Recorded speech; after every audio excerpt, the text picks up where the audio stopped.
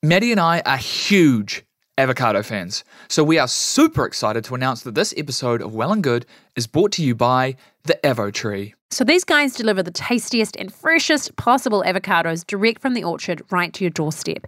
They also provide the best tips and tricks for how to care for your fruit so you can get the best out of your avos.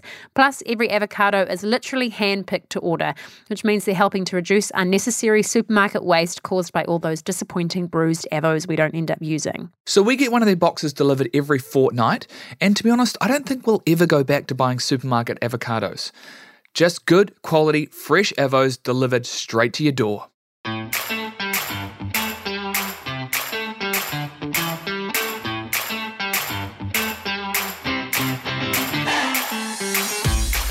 Kia ora. Kia ora. Hey, today we have on the podcast Sandro Mota, and he is a Brazilian breathwork instructor, teacher, guru, who's a fascinating guy.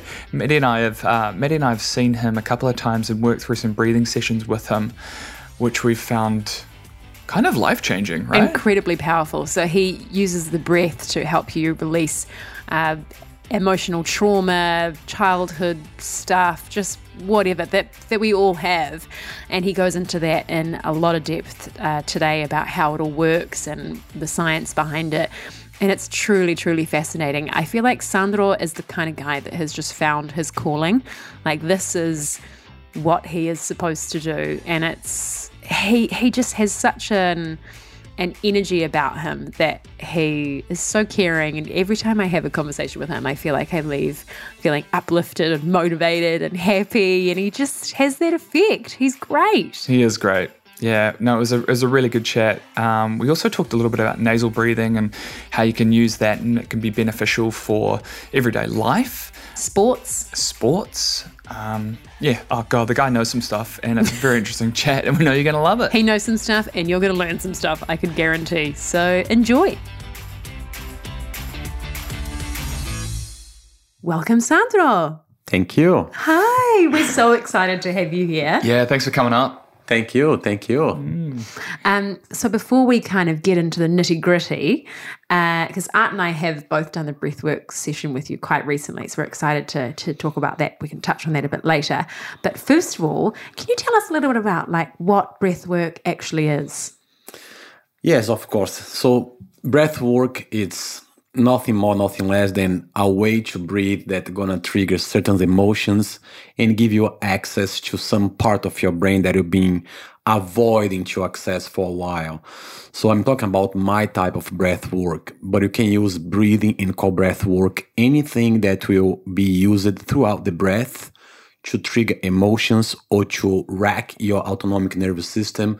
So breath work name itself can be used in different ways, but for me, my breath work that I call trauma release. So it's a way to release traumas that haven't been able to be released in a different way.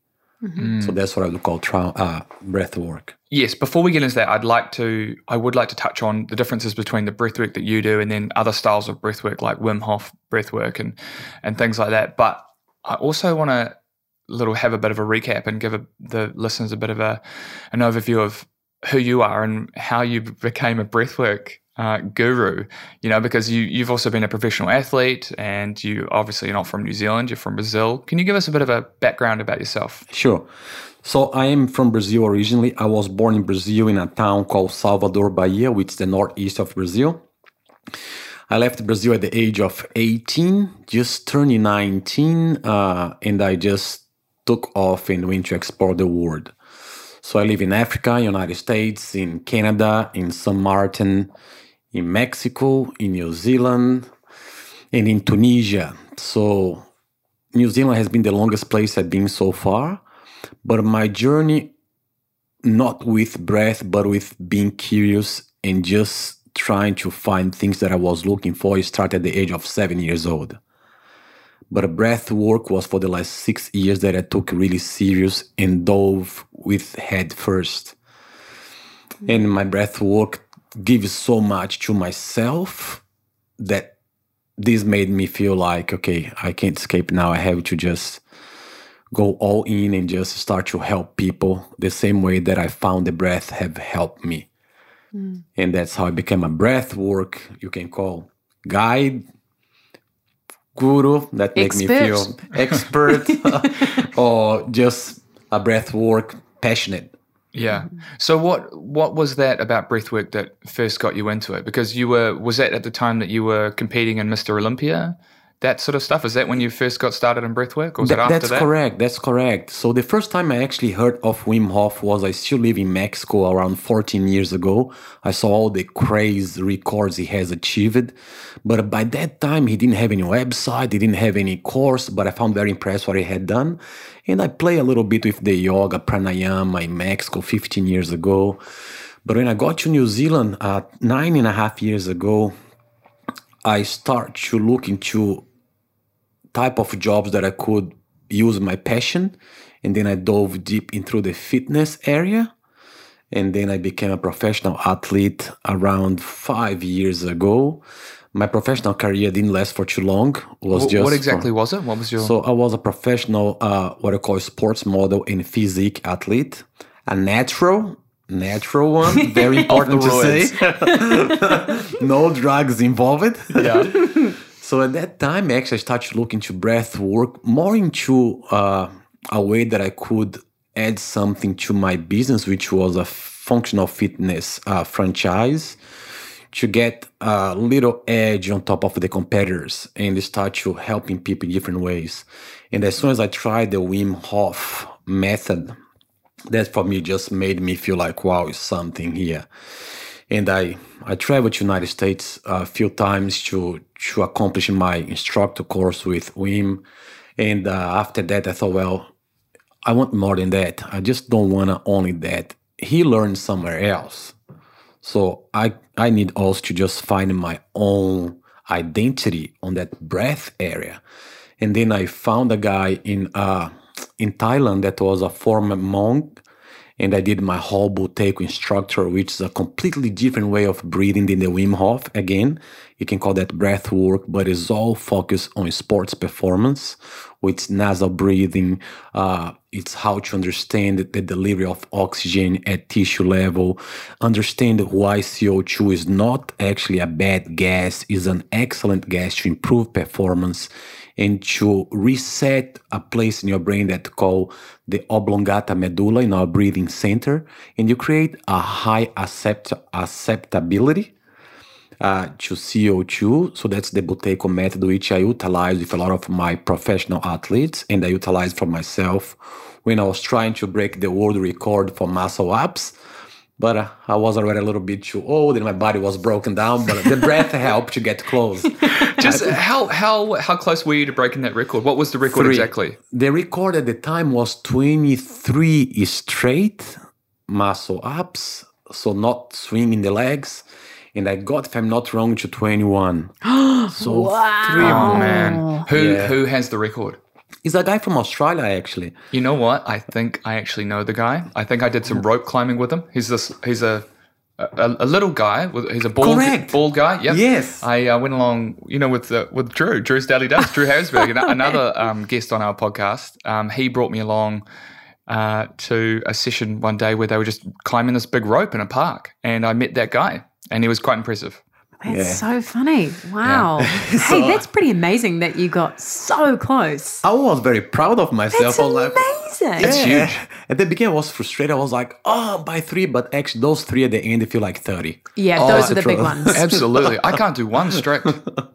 Really? No way. No. Well, remember, not even close. My legs is half of yours, so I don't have much weight left on the bottom of my body, so it's easy to put myself above the bar. Well, maybe I'll give it a go. You should. Hey, one thing you just touched on there is nasal breathing. Yeah.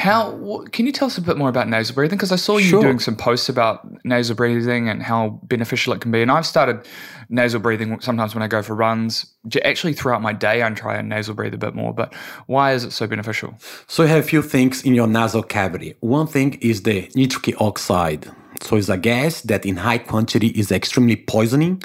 But again, our body is so smart that every time we inhale through your nose, just the perfect amount of nitric oxide is released into your lungs. And that gas, is antiseptic and is a vasodilatator. So every time you inhale through your nose, you give it to your lungs and to your whole system that benefit of vasodilating. Vasodilating. Thank you very much for the correction of my horrible accent. No, don't need to apologize. And also the benefit of antiseptic and antibacterial. The nasal breathing as well, I play with everyone and I say mouth is made to eat and nose is made to breathe.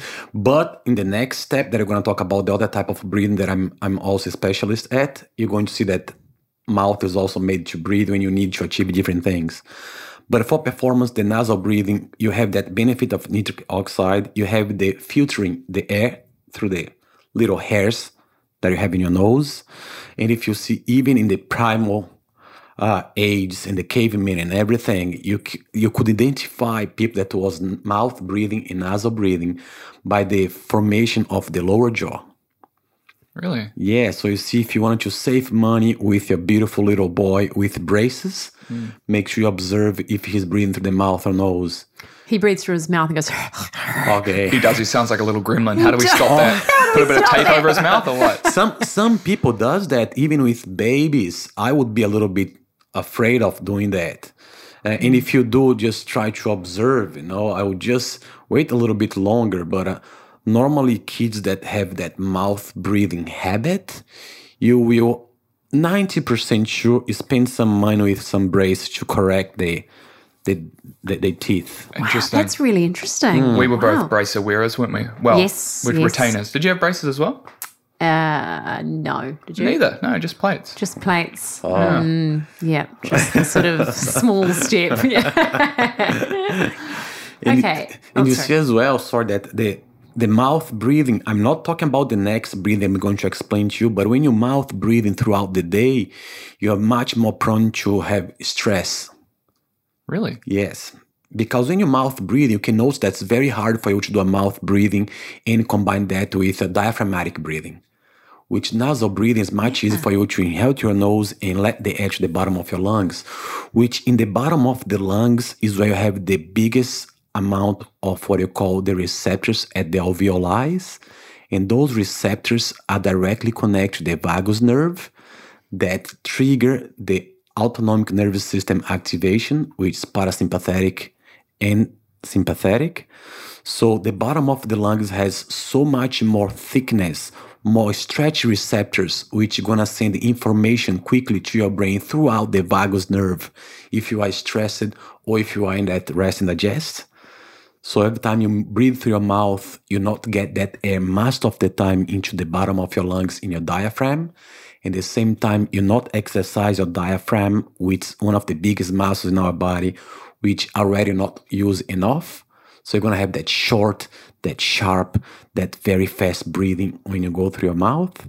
And retraining how to breathe through your nose have all those benefits. And also, if you see, we have the oxygen and the CO2, but oxygen is transferred from your lungs into your bloodstream, attached to what we call hemoglobin. So each hemoglobin has a capacity to attach a certain amount of oxygen molecules. So every time those oxygen molecules travel through your bloodstream attached to the hemoglobin, you will find at your muscle tissue level if there's enough CO2 there. If it's CO2 at your tissue level, those little bones made of protein that attach the oxygen to the hemoglobin will weaken and will allow the oxygen to go from the blood into the tissue. And will collect back the CO2 and attach the hemoglobin and take it back to the lungs and you can expel. So if you don't have enough CO2 in your tissues, you're not going to be able to give the oxygen. You can't exchange it. Correct. That's why the CO2 become an extremely beneficial gas, because if CO2 is present, the delivery of oxygen is possible, because those little bonds of protein that attach the oxygen to the hemoglobin will weaken it. If it's not, you're still going to expel an air that still contains a lot of oxygen that hasn't been absorbed by the tissue. So the nasal breathing help you to reset a part of your brain that's called the oblongata medulla, which is in a place called the breathing center. So Art and Matilda, for example, you both have different preset tolerance to CO2 in your system. So if you start to breathe through your nose, that tolerance will start to rise, which consequently for an athlete will increase your lactate threshold. You increase your tolerance to CO2, which you can go for longer, harder. That's awesome. It's really interesting. So then someone listening and wants to give this a go, they can obviously try nasal breathing throughout the day and try and just breathe through their nose more often. How would they incorporate nasal breathing into exercise? At the beginning can be a little bit tricky because you note that you get a stage that you need to use a bigger hole to be able to keep it up. Yeah.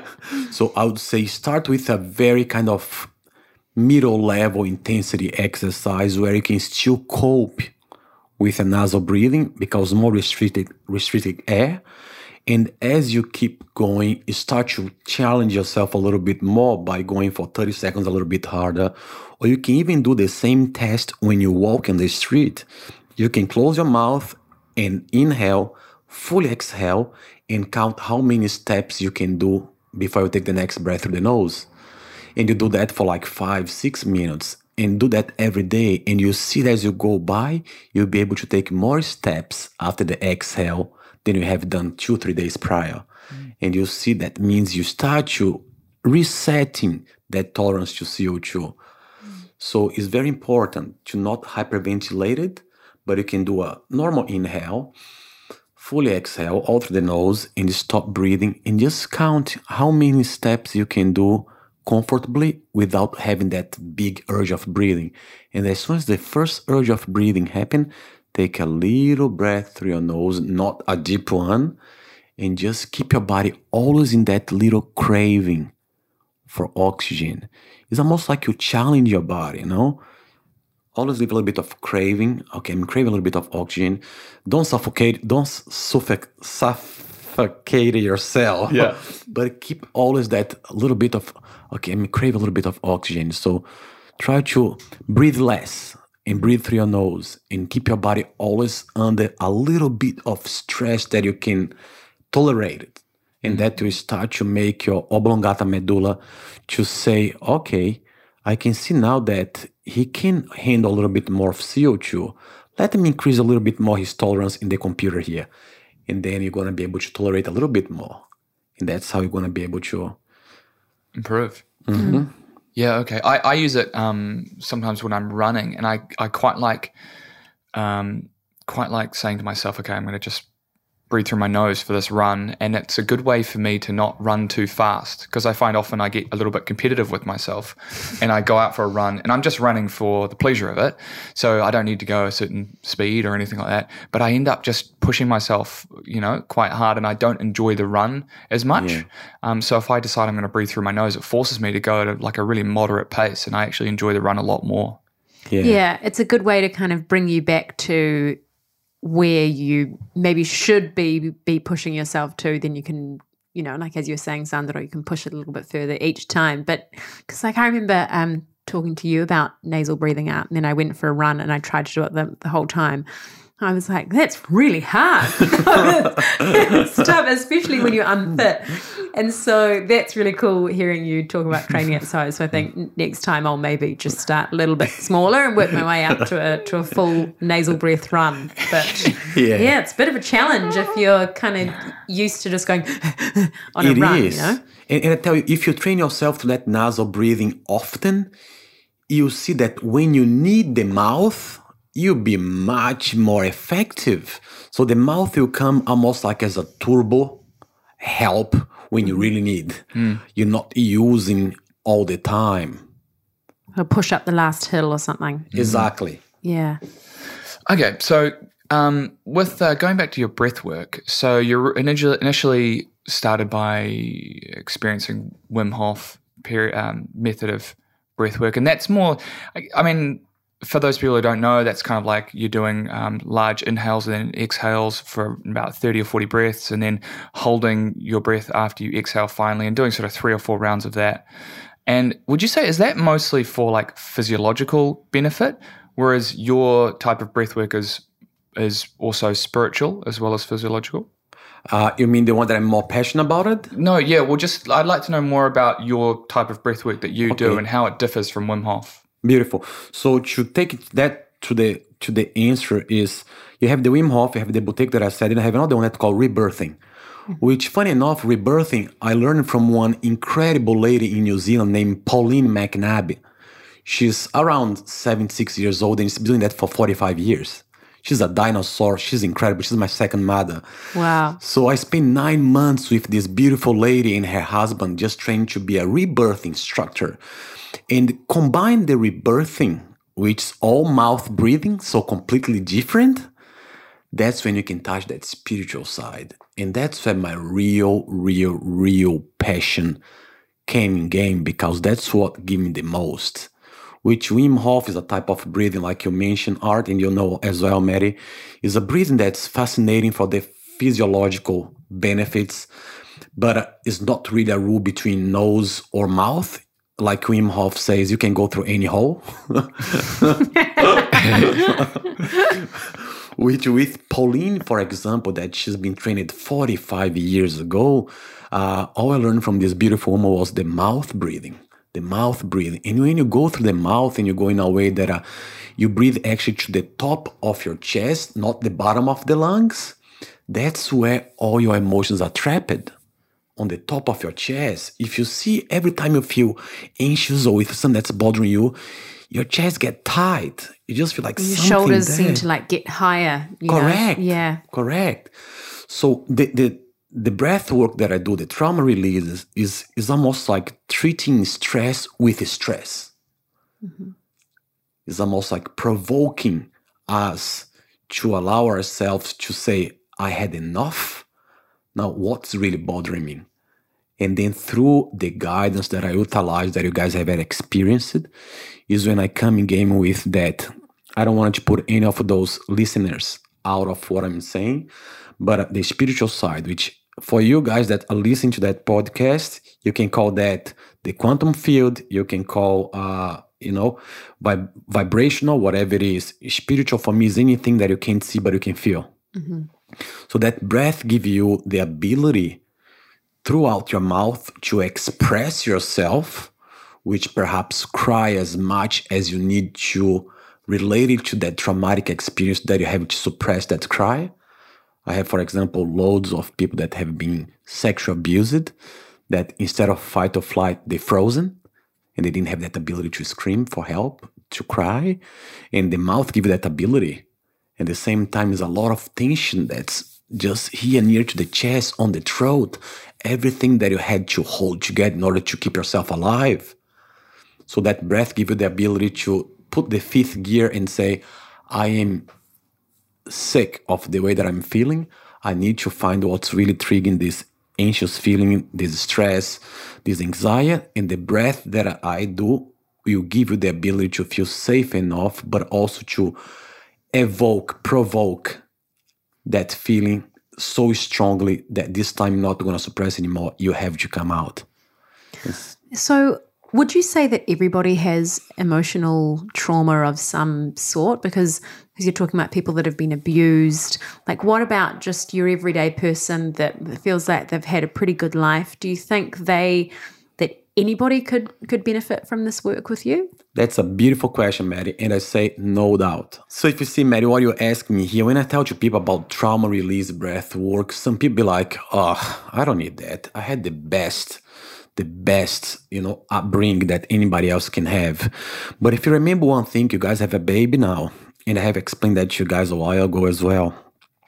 When you have a baby and you are a mother or a father, and you are, for example, wearing the most expensive shoes or t-shirt or bag that I have bought that you love so much, and you have your baby in your arms and your baby puke all the food that it just ate, your first worry, I hope that would be your answer, your first worry not be the bag or the t-shirt or the shoes, will be, is my baby okay? And you'll be like, oh my God, what happened to my baby? Which, if that babe are now 4 to 5 years old and already understand that if he doesn't feel well, he needs to communicate with you and say, Mom, Dad, I don't feel well. I want to puke. And the same thing happened when he's 5, 6, 7 years old. You'd be like, come on, you could have told me. So that child that deserves and needs, like any one of us as a child, an unconditional love, now that unconditional love has a little condition. If you do that again, dad or mom will be upset because you should have told us that you're not feeling well. So you see how that can already, in the eyes of a child, be a trauma? Maybe not on our eyes because like, oh, that was so silly. But a child doesn't think the same way as we think. All the child needs is attachment and authenticity. So he wanted to be who he is, and he doesn't want to have any condition to feel loved by you guys. Which any one of us, if you go back at our young age, was some conditions imposed. For example, I have clients that the mom or the dad lost the parents when the child was 4 or 5 years old, and that child would be walking already in eggshells because saw mom and dad so sad and so in such a deep grieving that that child doesn't want anymore to upset mom and dad anymore. So if that child was a little bit sad or upset, that little girl, little boy will be quiet and play with the toys, but not go to mom and dad to say, mom and dad, I need a hug, because they start to respect the mom and dad pain. So the paper on parenthood have reversed at a very young age. So when that child grow up, the love was there, was available, but was some little things that made that child create a coping mechanism. Suppress an emotion because I don't want mom or dad to have an extra burden to be worried about me. So you see how all those things that I call trauma, sometimes today we don't see as a trauma, but as a child, that's when our coping mechanisms start to get developed. And as you grow up older, at school, as a teenager, we're going to pull those coping mechanisms out of a drawer and utilize in a similar situation that causes a similar emotion. Like if you're in school and your teacher is very upset, but you have something to say, the same way you did to your mom and your dad that lost their parents, you're going to say, I don't want to add stress to my teacher. I'm just going to be quiet. I'm not going to expose my point. It's not important anyway. I can go home and just deal with. So it's one more suppression. And that's why I think nowadays, older as we grow and the world's moving very fast, more we start to asking ourselves, gosh, I'm not even myself anymore. What happened to me? And if you go back, everything starts in a very young age. And that's why I'm fascinated about that work, because what we're feeling now, 90% of the time is not related to the now. It's related of our perception from a very young age.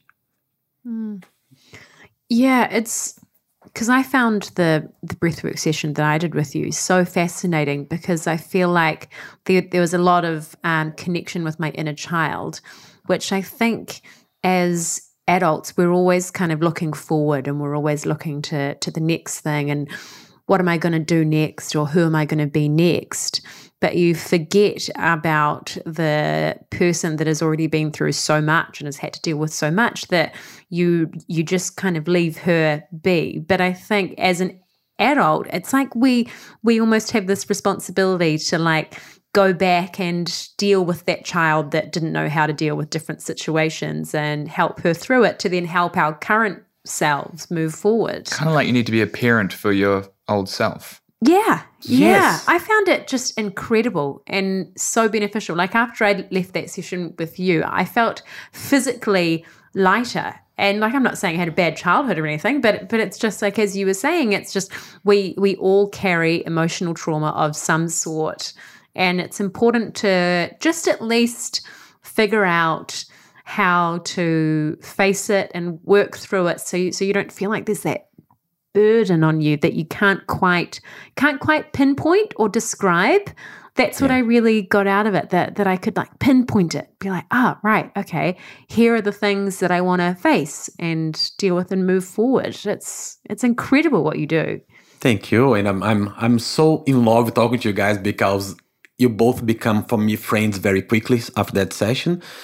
And also, I can talk extremely openly with you guys because you understand, because you went through it. And what you said, that's very true, Art, is us going back and be our parents when we had suppressed something in order to just please someone that we love so much.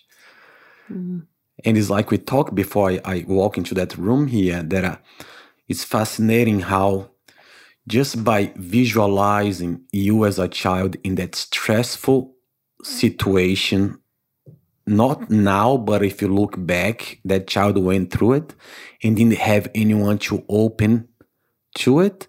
If you visualize yourself as an adult there, being that support for that child, that already change your genes expression and the neural connections in your brain and the visceral, which make you feel that that child actually did the best that it could with the situation he or she found herself. But now visualizing you, there's an adult for that support for that child. And instead of criticizing, praising, and saying to yourself as a child, you did a great job, I'm so proud of you, that will change neurological and genes expression in your visceral level, which you feel like, wow, actually, I did extremely well. And I'm actually proud of the way that I behaved. And that will give you enough peace to just keep going with your life and not keep trying to be always someone else because that child sometimes felt not enough.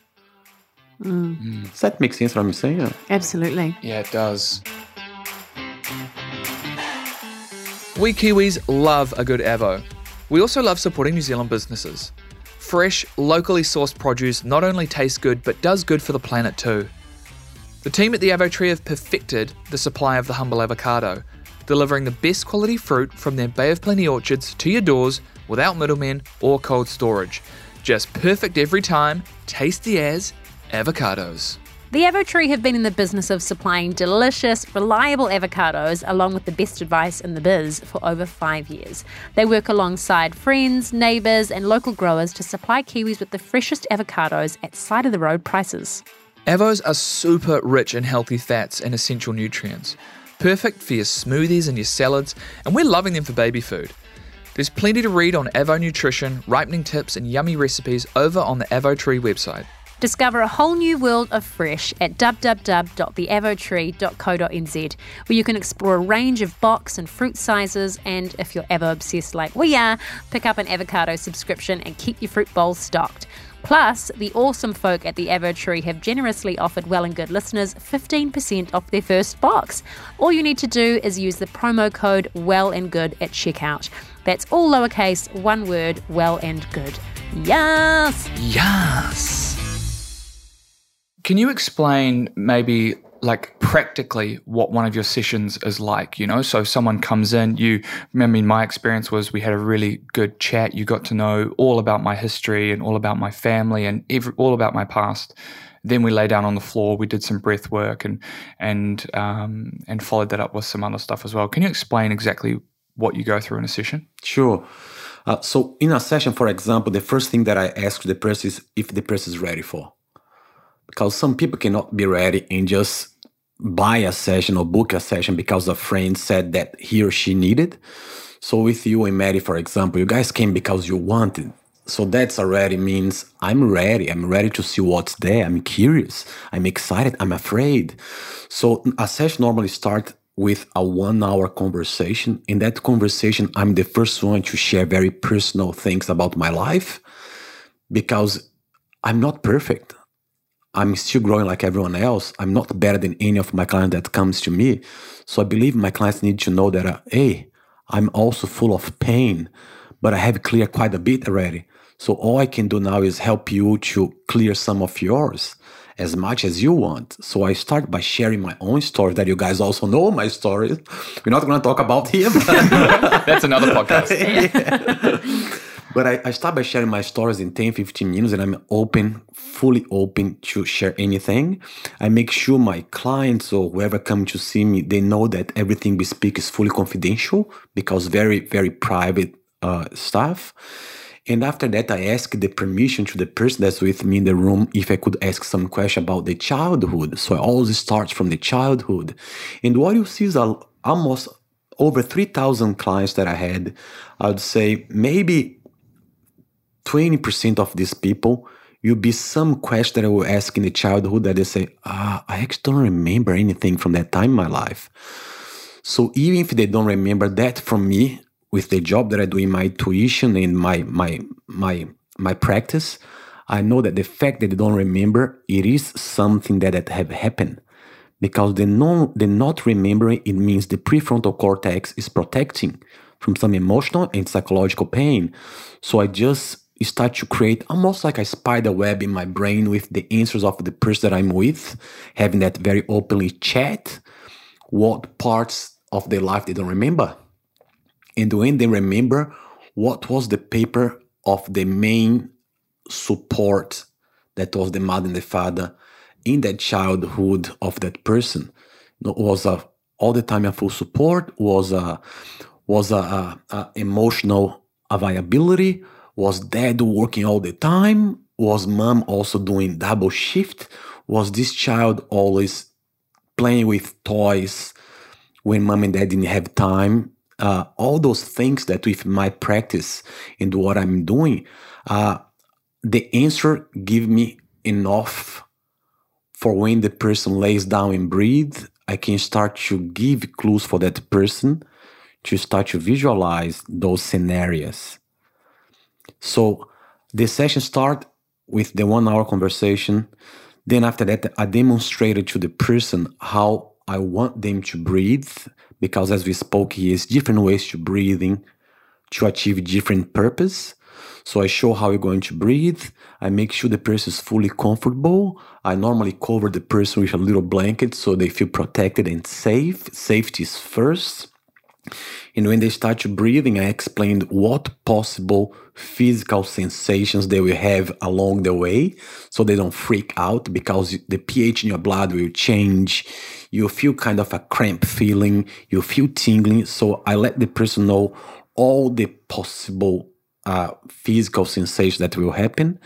And then when the person is ready, we start the breathing. And the breathing goes for around 1 hour. And during the breathing, the whole idea is to not suppress any emotion that will arise, because emotion will arise, right? Mm. And you guys can witness that. Yeah. But the whole idea is to not suppress that. Is to, every time that starts to arise, is to let it go and keep moving. Let it go and keep moving.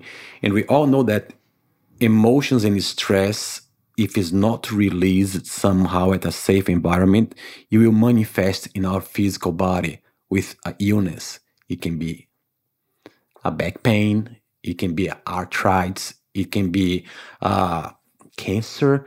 Again, I'm not saying that's the cause. I never said that. I'm not a doctor. Disclaimer here, I'm not a doctor. But my job and my passion is to see the Western medicine and the mind and the spirit just merging together, harmonically, without fighting. We need doctors. We need medicines. Yes, we do. I would say that I'm not a doctor. But if you can have that ability to touch a little bit deeper in our mind and spirituality and have a better knowledge about that, we can accelerate the healing process.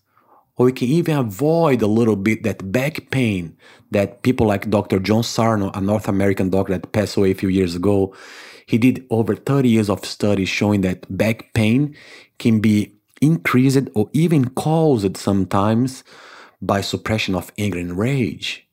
So there's a lot of material there that's available.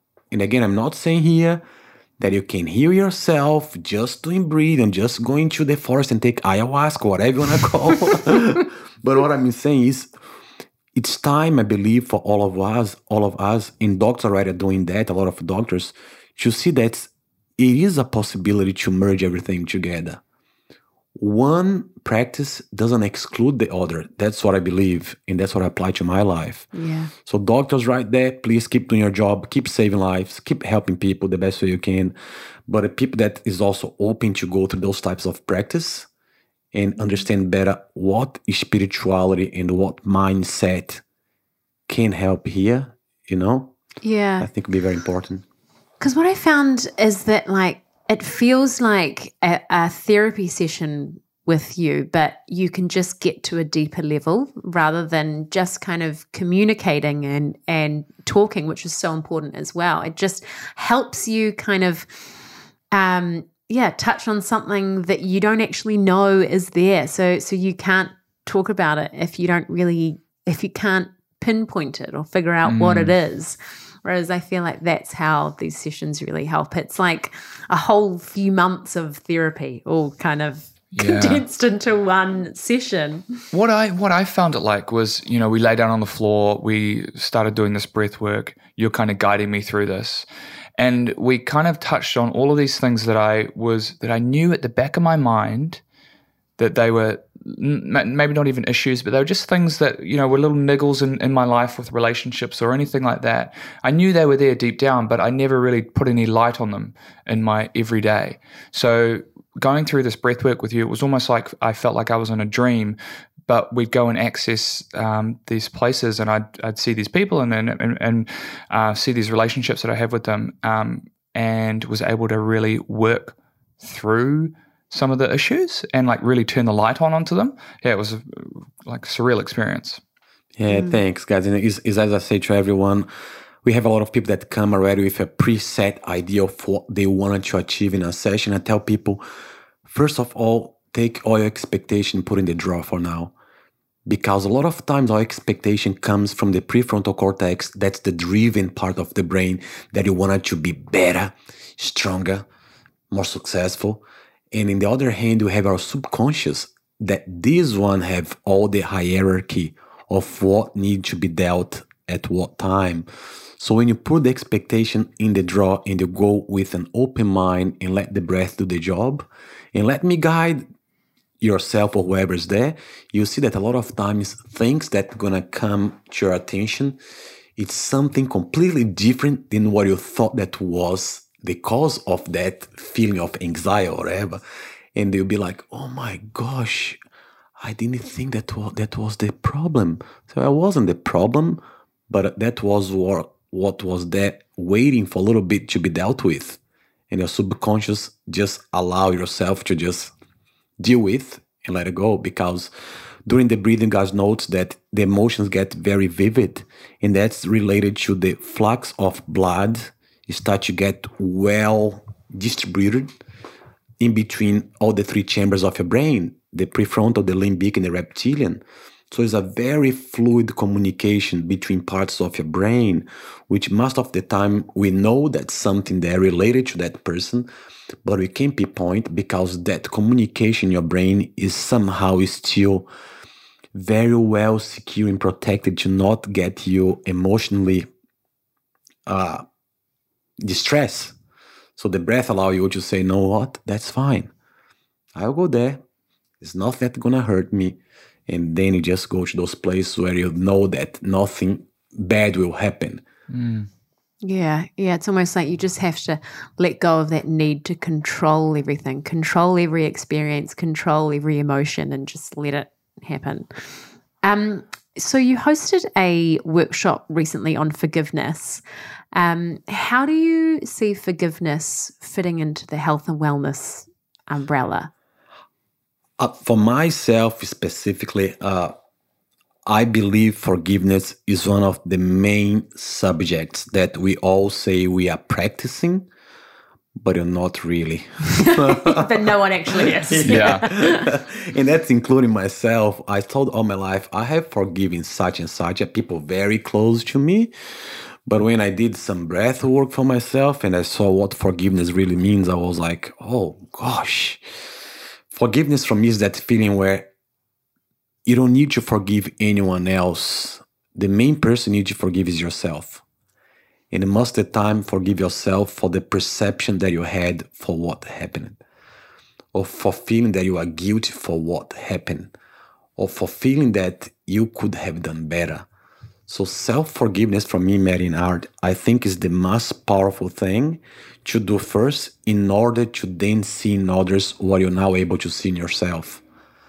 Because you try to forgive mom, dad, uncle, auntie, friends, but we can't do that if we're still not forgiving ourselves. To feel evil, to feel that we are angry, and as soon as you forgive yourself, you'll be like, well, actually that person there, they did what they could do at that time. They were in pain. It's almost seeing people above and beyond through their eyes, because I believe everybody has a good thing in their heart. But a lot of times they project their pain by being sometimes reactive. And then you say, I have to forgive that B or that A. But But a lot of times that person is just in so much pain that they can express that pain somehow, and they will be reacting on us. So if I can see that for myself, that I do the same, I'm not perfect, I'll be able to see as well in art and Mary that they actually not hate me, or they're not a bad person towards me. They're just in pain. I'm not going to invite them to come to my house and have a dinner with me and my wife, but you know what I mean? But I don't need to take everything so personal. Yeah. So I think forgiveness is a very powerful subject, because once you forgive, you release as well the stress that you'll be carrying by being always reactive in protecting yourself from something that's not happening yet. So if you're always in protection mode, you're going to release adrenaline and cortisol all day, like a lion is chasing you. So forgiving is almost like you say, it's actually not as bad as I thought it is. That poor guy just dealing with his own crap. Okay. Yeah. Yeah. So I think forgiveness is very, very crucial for people, even people that's with cancer or any disease. Forgiving give you a very, very, very powerful tool to fasten your recovery or your healing, because less stress hormones be released into your body. And do you think that people can work on forgiveness? They don't need breath work for this. They can just work on it by themselves. Maybe, I mean, I think I've tried to work on a bit of forgiveness of myself through during meditations that I've done, which I've found beneficial. Oh, definitely. I think there's many different ways that people can work on forgiveness, right? It's about what works better for each person. I'm not here to sell my service and say breath is the only thing, but some people can do that. I believe faith is a big thing. Faith that someone is a good person, is not as bad as I think. Faith that, the world will become a better place. Believing in the good. And it is. Yeah. I believe. But a lot of times we try to believe in the good, but it's still we're just in so much pain that I say, like, I can't see any goodness here. But like I said, some people use meditation. Some people go through, through those floating tanks and manage to go to a place where they feel like, oh my God, that's just what I need to just feel in peace. I think it's many different ways in therapies. And some people just go through the pharmaceutical options, which it's not my way to give an opinion here, but I think it's about to find what works for you. And for me, I'm someone that I love to go through the natural way and use what have been given to me by birth, which is breathing. And it's so amazing how powerful it can be. Like, we really underestimate the breath and how powerful it is for everything, for healing, for health. It's amazing. And we just do it without thinking about it every day. Yeah. With your breathwork sessions, is it holotropic breathing that essentially we're doing? It's similar. It's not holotropic. Holotropic is a breath work that involves a lot of high-going musics and all that type of stuff. So my breathing is almost like a hybrid of rebirthing. Is more into the rebirthing line. That's what I'm trained. My diploma on that side of breathing is rebirthing. But I have my own method and style, which I implement also things that I've been working since 7 years old in Brazil. It's my energy work, whatever you want to call. But yes, the breath is not holotropic, but it has similarities to holotropic breathing. Mm-hmm. And do you do a lot of trauma release work on yourself, or do you have someone else help you with that? I do a lot on myself, but the only person that I trust to do on me is Pauline McNabb, that lady in New Zealand. The guru. I feel like we've got do we have a book with her? Pauline McNabb. Has she written a book? Long time ago, yeah. Yeah, I feel like I've seen that name, and I feel like I've seen it in our bookcase. So after you leave, I'm going to have a real deep dive over there. She's a legend. But she's someone, because I believe when you have someone that you trust, that type of work, as you guys experience, sometimes when you're in that very high level of emotions, you need to feel safe and secure. So that lady, for example, she gave me that safety by me knowing that she's so knowledgeable in what she's doing, that I feel comfortable enough to just release my emotions. So I would say, people ask, can I do that on my own? You definitely can, but I don't recommend you to do on your own if you have done at least 5, 6, 7, 8, 10 sessions, because things can arise that's been sitting there for a while that can be kind of whoa, oh my gosh, I just saw that. I just feel that. I don't want you to feel that feeling. So if you don't have that support from someone that's qualified, that know what to do when the emotions arise, I think can be quite scary. So Actually, so that brings me on to your group sessions. So how do you find that people react in those group sessions? Because there's such private, personal things that you talk about. How does that work when there's people you don't know in the room? Are people still really open? well, the first thing I have to do is I have to be open myself. Get the ball rolling. So I'm actually the first one to share tears with my own story, and I'm the first one to be fully vulnerable. And it's like I said to you guys at the beginning, in a group session or with any client, if I play as I am the God and I am the guru, I mean, that would put me off. I mean, we all need to know that we all have things that we're dealing with. And I'm the first one to put my hands up and say, I'm imperfect in other people's eyes. And I know that I have a lot to work on within myself. And I will always do to the day that I die, if I die one day. And I think that already makes people feel like, okay, wow, we always someone here that's like us. So when I tell them all my story that you guys know already, and what I went through as a child and my upbringing and everything, people are like, oh, okay, well, if these guys open that much, I think I'm going to give a little bit here. But I believe it's a matter as well of feeling and respecting. I will never push anyone to say or expose anything they don't want to. So it's almost like creating a bond. And I think with strangers, actually, a lot of times it's easier to open it with someone that you know. Funny enough. Yeah.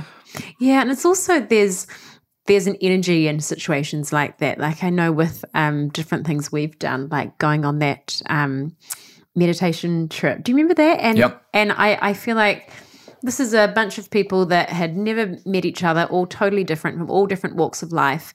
But I feel like we created this bond because everybody was vulnerable, everybody shared, and there's just this energy that kind of connects powerful. people. It's really powerful, and it makes you feel like you are safe to, divulge all of this personal things. And there's just this element of unspoken trust, that people are going to keep it between themselves. Definitely, so right on that. And if you see everybody that come to an event like this, good or bad, everybody's there for the same reason. So if you're there for the same reason, I tell everybody, just deal with your own thing. And I also make a little game with everyone saying, that's like emotional Vegas. Whatever happened here stays here. I love that. Yeah, I love that. Hey, so also you're kind of similar to me in that you're on a continual journey for health yourself, and you like to be as healthy as you can in a lot of different respects.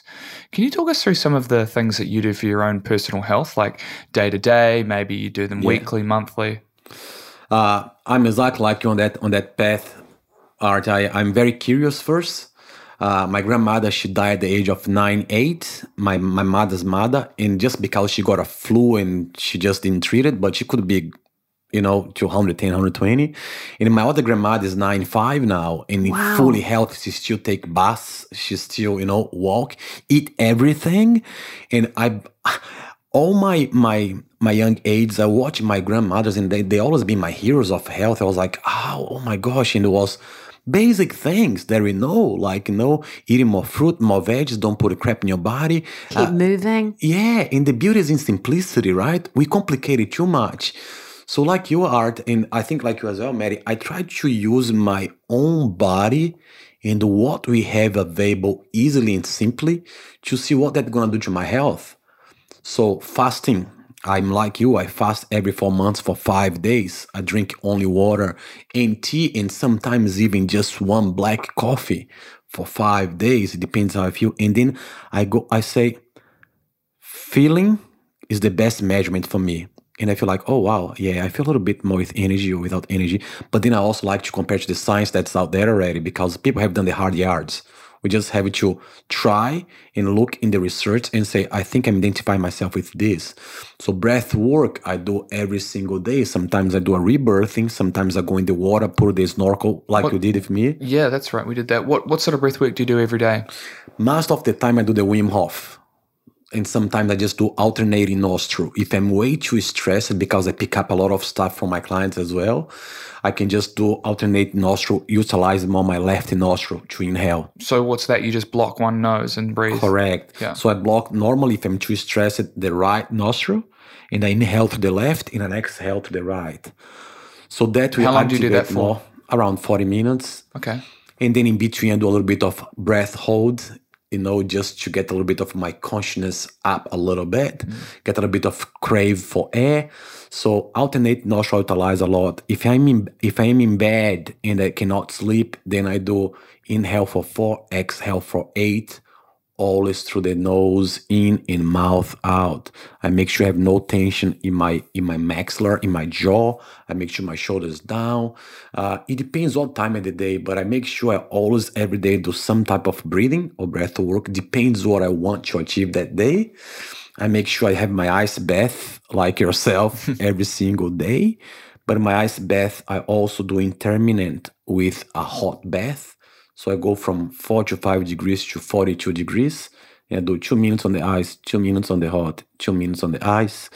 Sometimes, at least 3 days a week, I join a gym that has sauna, dry sauna. And I jump in the sauna for just over 20 minutes. As you know as well, by Dr. Rhonda Patrick. She talked a lot about the benefits of sauna. Yeah. and the heat shock protein activation. So sauna at least 3 days a week. Ice bath every day combined with hot bath. Any type of breathing. Workout. Being a former professional athlete, I went from working out to compete to just doing things that I really love, and I don't give a D. I just go and do what I feel my body needs now. Sometimes I go on the paddle board and paddle for 1 hour at Mount Maunganui. Oh, that's enough for me. Sometimes I go to the gym and do a 20 minutes interval training combined with some weights. So movement, ice bath, hot bath, breathing, fasting every 4 months for 5 days. And I try to eat health. I don't eat much, really, to tell the truth. What does healthy eating look like for you? I try to introduce as much as I can greens in colorful plates, in vegetables. I'm actually okay also with dairy. I love dairy. I love dairy too. Yeah, me too. Yeah, dairy's yum. Yep. I try to buy organic, sometimes raw, unpasteurized milk and no homogenized. I actually eat a bit of everything. I indulge myself with my peanut butter treats. Yeah. I do like my grannies, a little bit of everything, balance. Yeah. Yeah, it's so true. Because I feel like dairy gets a really bad rap, doesn't it? Yeah. And, it's yum. That's the thing. I really do think that we just need to listen to our bodies more on this one, on dairy. Yeah. Because I went for a long period of time of completely cutting dairy out because of what I've read in a lot of science about how, there's can be up to about 75% of the world's population are lactose intolerant and all this sort of stuff. And then I kind of just started reintroducing it back because I really enjoyed cheese and milk. And I've noticed no difference at all. So, but it's like anything. It's like dairy is a huge food group, right? And like not all dairy is created equal. Like, for example, your fresh, organic, unpasteurized milk or something like organic A2 goat milk or whatever. That's not going to be the same as your standard block of tasty cheddar. Everything's different. Right. Like you can't just say dairy. Yes. No, or like this, no, or that, no. It's like there's so many different things in amongst the dairy, And the wine and dark chocolate, they're beautiful. I love them. Yeah, exactly. all the antioxidants. And sometimes a good shot of tequila doesn't go bad as well. Yeah, exactly. Yeah, you can't be all or nothing. You've got to have a bit of fun. Speaking of food, our final question for you. Yeah. If you had to live off 3 foods for the rest of your life, what would you choose? I would say avocado, 1, Yum. and nuts.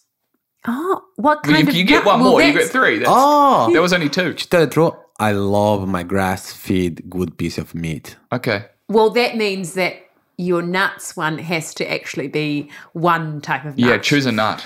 I would say, being a good Brazilian, I go for Brazil nuts. Just 2 to 3 a day. Yeah, selenium. High in selenium. High selenium.